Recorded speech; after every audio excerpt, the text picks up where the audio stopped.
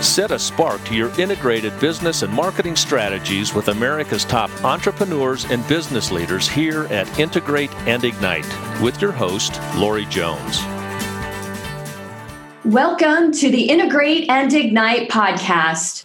Mario Nawfal, founder and CEO of the IBC Group, bootstrapped his first business at the age of 22.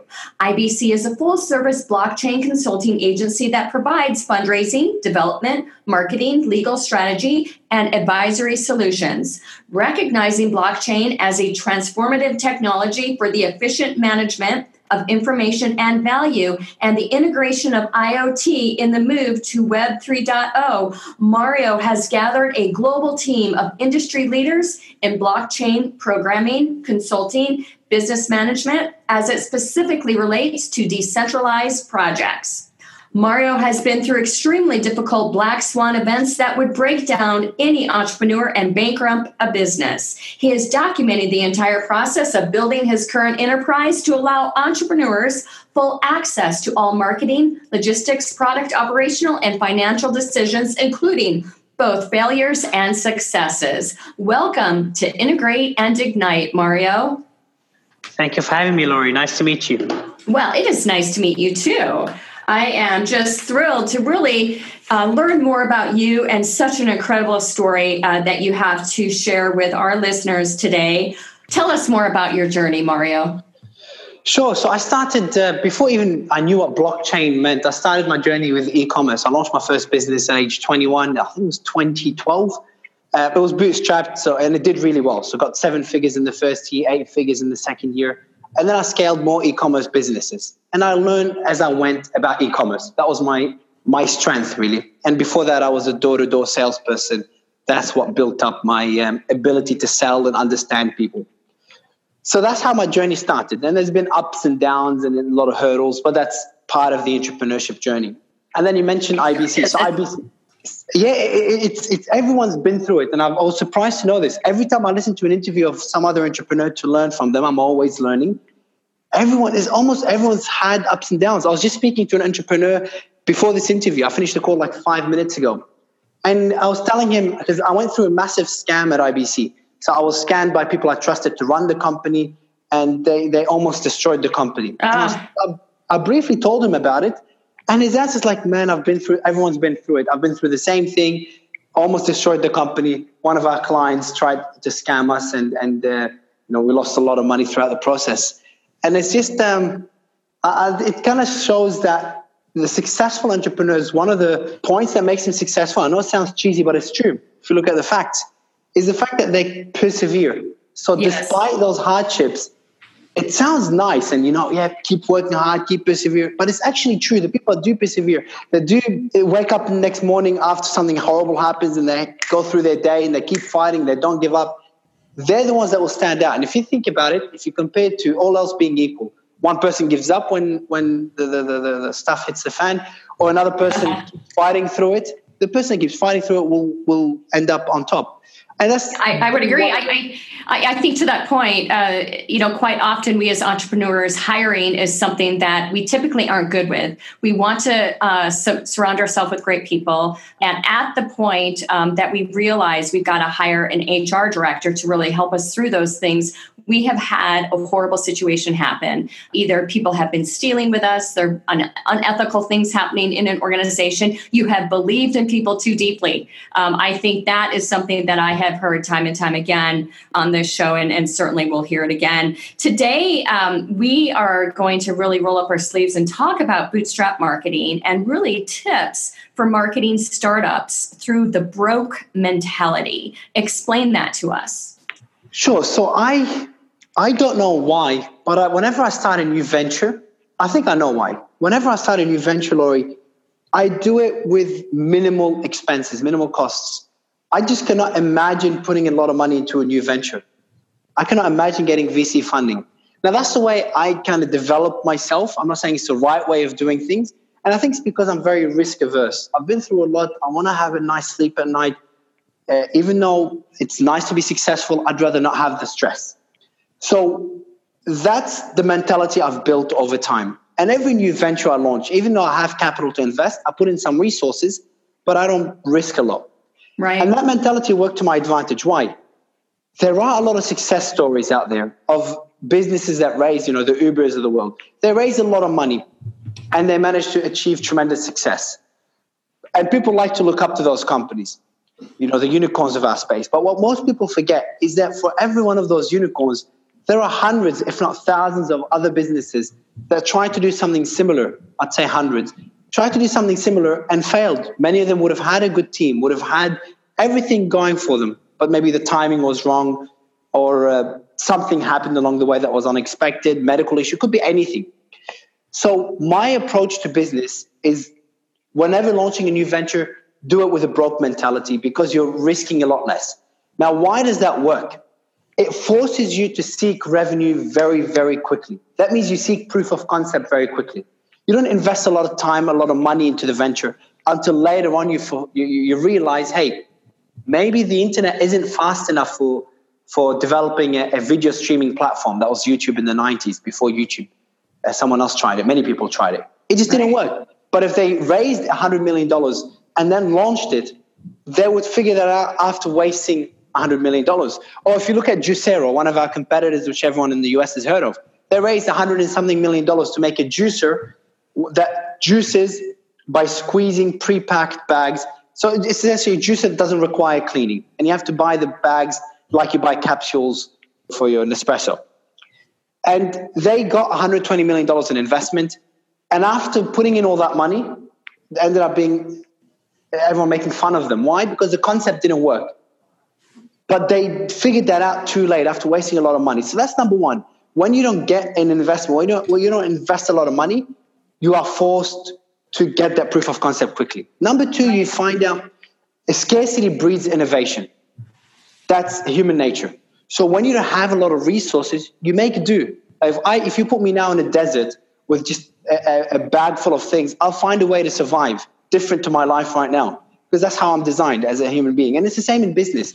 If you don't have $100 million to spend, you'll find unique ways to market. You'll find unique ways to develop your product. And a lot of businesses are not doing that when they've got too much resources, a lot of VC money. So that's been my way of doing business.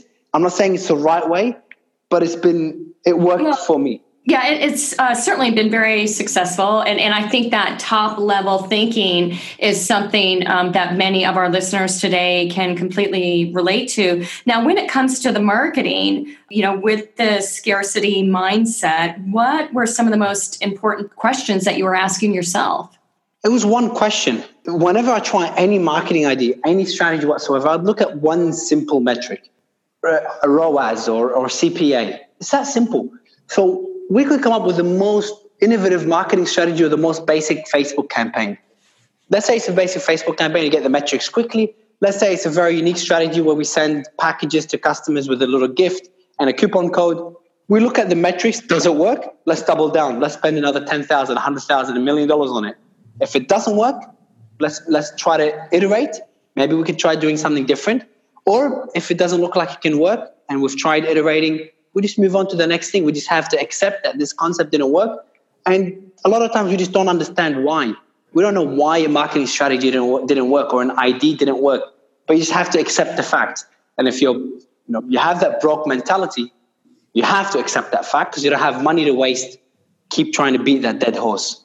But I think that mindset is something that is very special, and it's a very valuable lesson for a lot of listeners today. Test and scale is one of the mantras of IBC. There is so much that we know that is proof of concept. We know it will work. But with any great marketing strategy, you've got to try things and learn and prove additional concepts to know how you can break out from the mold. What is it about your secret sauce that allows you to think that way? It's the pebbles strategy. Jim Collins calls it pebbles than a cannonball. So you keep testing, as you said. You keep throwing those pebbles. Keep trying this, trying to iterate the landing page, trying to change the campaign copy. And then when pebble hits, when you start making sales at a logical ROAS, that means, hey, you've got something. Optimize it further. Improve that CPA. and you keep optimizing. So as Jim Collins talks about in his book, Good to Great, you throw a lot of pebbles. When one hits, you focus there, and you throw bigger pebbles until you throw cannonballs. So you keep improving, and then you go all in. I love it. Now, the central part of any effective marketing plan, as we all know, is a thorough understanding of your target market. The more that you know and understand about your customers, ultimately, the easier it is to sell them what they need and want, more importantly. This is why taking the time to get to know your customers is powerful as a piece of this bootstrap marketing concept and technique that we're really going to dive in today. How did you ultimately get to know your customers? That's something that I haven't mastered yet. I won't pretend that I have. It's not easy. And I probably want to learn more about this. Like, how do you know who your customer is? I try to do things like talk to my customer service team, asking them questions, who is buying our product, etc. But I also question that. So if the customer service team says, hey, this is our customer, that's who buys our product, I want to say, okay, cool. But is there other customers that we're missing? And then you can test out new customers and understand them through the marketing, because the marketing is like a tool. And you could change the copy, change the landing page, change the audience to test different customers. And then you're always exploring who your customer is. Now, as you mature as a company, eventually you'll kind of settle on your ideal customer. But I think allowing flexibility at the same time is important, because the company matures, the company grows, the market changes, competitors come up, and customer preferences change. So I would have a more dynamic approach to knowing your customer, but take my feedback with a grain of salt, because I am learning this as I go as well. Yeah, fair enough. Now, ultimately, how did you conduct marketing research instead of hiring a researcher? That's a good question. Market research is something that it helps tremendously. Knowing who your market, knowing what the market thinks about your product. If I knew this information in advance, it just gives you an edge as a business. I didn't have that edge. I kind of used marketing to test the market. The way I would conduct market research is run an ad campaign towards a certain market. I know there is agencies, and I had a task that I've never attended to it, ways to leverage those agencies to understand your market, that get that information for you. You can run surveys. You could use something Hootsuite. I can't remember what it's called. Add it to your website. We're about to launch a survey now on one of our websites through, I think, Messenger, a bot on our website. But it's something also it's still a work in progress. And the best we've done in researching the market is just testing different ads towards different audiences. Now, differentiation, I think, is a key for a lot of entrepreneurial startups. And what we find is, especially being heavy in the tech space, is that a new innovation is developed, and it is fantastic. But all too often, it is very similar to something else in the marketplace. And that point of differentiation is just not enough ultimately to really, help the product shine and stand out in a crowded marketplace. So ultimately, marketing and sales really need to roll their sleeves up and find key points of differentiation, whether it be through mass messaging or competitive analysis, that truly does help customers ultimately realize why they should be purchasing the product. How have you developed points of differentiation for the different companies that you've run? Oh, yes. That's a question. I love that question, Lori. It's so important. Perception is so important. Like, you can have the same product marketed in different ways. David Ogilvy says, if you can't sell a product, it's either your copy's wrong or your audience is wrong. In other words, the copy is so important. And what he means by copy is how you present your product, how you convey those advantages, why it's better than a competing product, why you should pay extra for your product. And that's not easy to do. You have to understand your audience. You have to understand how they think. You have to go through. Now, I probably didn't give myself enough credit understanding my audience. I did go through on review websites. I did go read Reddit. I spoke to customers. I did a lot of customer service in the early stages. And that allows me to understand what customers look for and what questions customers ask. And then I optimize our copy, our website, our selling points, our marketing strategies based on that feedback. For example, we sell a blender.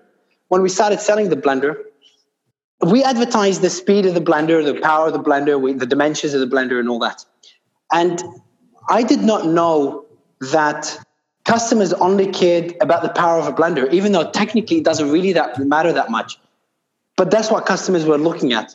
So then we started focusing on that. We made a video where the blender was blending paving stones, blending other things, making nut butters. We talked about the power everywhere. And then we were known as the blender with the most power. And that worked out really well. I did not know this until customers told me. Customers also cared about the speed. We advertised that, but they didn't care about the level of noise. They didn't care about the dimensions as much. So we put that, in the specifications at the bottom of the page because people didn't care about it. And we optimize all our pages based on that information. So that's in terms of market. I hope that answers your question, Laurie. Okay, great. It goes back to a point, though. You talk about market research, and I was very vague with my answer. I said, we do it through running ads to different audiences, understanding them. But I said, I'm still learning this. From your experience, you probably have a lot more experience than I. How important is it, and what are ways businesses could leverage market research? What would you recommend for a business like mine, an e-commerce business, understanding their market and how their market is growing? Surveys is one. I'd love to get more feedback, more advice as well. Sure. It's very, very interesting. And market research can include several things. So I'm going to start, my response from the standpoint of true marketing research. Let's all understand that the product research has already been completed by the product development teams or, CEO with a lot of entrepreneurial startups, that sort of thing. When we take a look at market research here at Avocet, there are some key factors that come into play. First of all, we want to understand the competition and the position that they hold in the marketplace. We want to be able to talk to current and prospective customers, and we can certainly do that through surveys. We can do that through market research utilizing Facebook ads to test quick surveys, all sorts of different components there. But one of the key elements to us is ultimately understanding the behavior of the buying pattern that will create that buyer mentality. So quite often we will roll up our sleeves and really dive into what we refer to as an audience audit. The more that we can understand about the audience, their likes, their dislikes, their behaviors, their ages, the buying patterns, the price elasticity, all those sort of components via survey, the better we are to know the audience before ultimately marketing begins. And then I think a key point here is marketing research never ends. It is constantly an ongoing effort through the test and scale model that we've talked about. I agree. And I took a few notes, actually, believe it or not, on my whiteboard right here. Because the first thing you said is understanding competition. That's key. And that is market research. And I did not mention this. So that one we're doing for sure. And I'm obsessed with it. I look at competing websites. I see what I think learning from being humble enough to learn from your competitors is paramount. Thinking you know it all and they don't know anything is just naive. So they do their own market research. And if they change something on their landing page, especially if they're a bigger competitor, or if they change something in their ads, that says something. I could not agree more. Yeah. And there's so many tools you could use. I don't know their names, but there are tools that I was actually looking at one today that allow you to see if a certain website made any changes. It monitors the website. Another tool allows you to see Facebook allows you to see what Facebook ads a competitor is launching. Another tool, SEMrush allows you, and SEMrush and Ahrefs allow you to see the traffic and the keywords they're ranking for on an SEO perspective when they're focusing on, and what keywords they're advertising on as well. So you've got transparency to everything. Leverage that, learn from it. So that one we're doing. And the next point you mentioned is understanding your market through surveys and their behavior. That one we're not doing enough of. And I think it is key, especially as the internet gets more and more crowded, the marketing space gets more and more crowded. Niching down and focusing on your target market will save you tremendous marketing spend and increase conversion rate a lot more because you understand who your market is, and you can, instead of advertising for everyone, you can advertise it to the right market, to the right target market. And it is always, it's something you have to constantly be doing, that's for sure. Yeah, I completely agree. We need to be smart and be fast, right? And technology is a major component of really pushing out smart marketing strategies and tactics today. Now, you've used influencers as a major component to help grow the different brands that you've started and companies that you've built. Talk to us more about that. Yeah, influencer marketing is something I cannot be too proud of because people have leveraged it tremendously earlier than me and better than me, especially Instagram influencers. I did it before even knowing what the term influencer meant. It just made sense. They had people's attention, they had people's trust. That's what we pay for. We run ads to get people's attention. We make the website really pretty, offer customer service, offer money back guarantee to gain their trust and put reviews. Well, influencers had those things already established with their audience. So it just made sense for me to leverage that. And I sent a lot of products for free, and I'm doing it now. It's not untapped, but it's still underpriced in my opinion. Instagram is something we didn't leverage. I did not jump into the Instagram game because it wasn't evergreen. And I was silly enough to not realize that there's still attention there, even though it's not evergreen content. It will disappear after a while. But I missed that boat to an extent. We're doubling down like crazy for the last year on Instagram. But I did leverage influencers back in 2012 through blogs and Facebook as well. And we created a lot of content, a lot of social proof. Now, there's two ways to leverage influencers. Number one is social proof. So getting influencers to write reviews or YouTube videos about your product. Now, that helps because, again, people will find when they look at your product and put the keyword reviews, an influencer review will come out on YouTube or on Google. And that helps you with social proof, people trusting your product. So that's the first reason you'd want to use an influencer or leverage an influencer. Right. The second reason is attention. As I said, influencers have people's attention, and that's where Instagram, Facebook come in because there's a lot of attention on those platforms, and you could leverage influencers there. That's how I've done it, and that's how I'm still doing it to this day. Well, and I think finding the influencers is probably one of the most difficult tasks that we have as marketers. And there are some great tools out there, in the PR space, which is a major component of the integrated services that Avocet provides its clients. In the PR space, we've got, Meltwater as our tool of choice, and it provides us, all of the publications and broadcast media that are out there. And influencers historically has not been a big component of the tool that we subscribe to. But there are programs like socialbakers.com that really provide a great resource for brands to ultimately figure out who would be a great influencer within the product and region that they might be marketing. So though there are many, many other tools out there, but Social Bakers is a great one. And it's important to use those tools because the influencer market is getting very crowded. And if you don't, it's not easy to price an influencer. How much should you pay them? What should you provide them? Do they have is their audience, is it engaged audience, is it legitimate audience?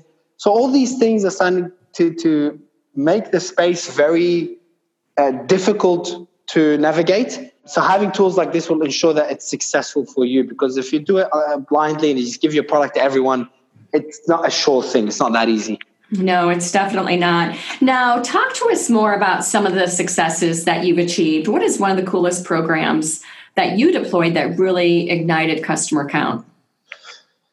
I would go back to the early days of launching my business, because that's what triggered my business.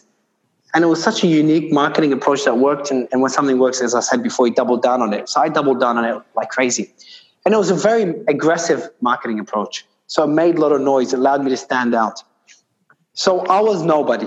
No one knew who I was. I was young, and I was a salesperson. But I found a gap in selling a good product, a good blender at a good price. That's the gap that I found. But how can I get people to know about me? Because even if you have the best product in the world, even if you have the best idea in the world, if you don't get people's attention, nothing will happen with your idea. No one knows about it. So I needed to get that attention. Now, if you don't have a good idea or a good product, the attention is wasted because nothing will happen to it. It won't convert. But I knew it was converting. I just didn't know how I would get it. So what I did was I found the best competitors, the leading competitors. And then I went on eBay and I went on Google and I put "don't buy competitor name." So let's say Apple iPhone, and I'm Samsung. Don't buy the iPhone. Buy Samsung instead. I don't say negative things. I don't say Samsung is better. I don't say iPhone is bad. I say good things. I just grab attention. And the point of those ads, that eBay link, the point of that Google ad is to get people to click, is to grab attention.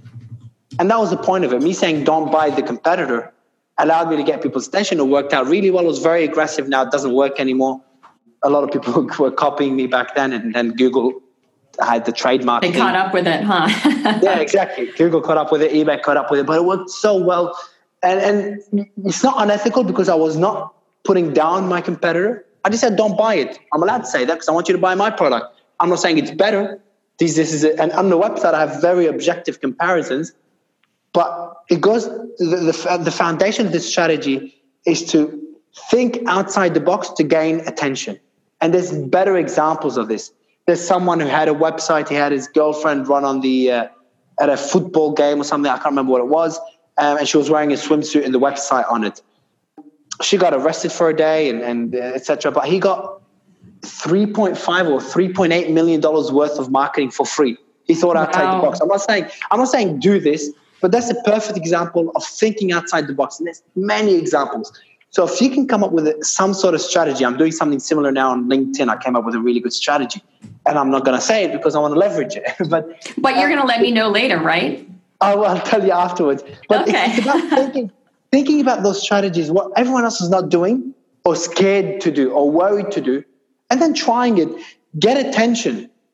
It's all about getting attention now. It's such a crowded space, whether it's just branding yourself, branding your business, it's getting people to know you exist. Later, you can tell your story. Later, you can tell them why to buy your product. That's the story. That's what you can do after you get their attention. But right now, the main challenge in today's business is getting people's attention.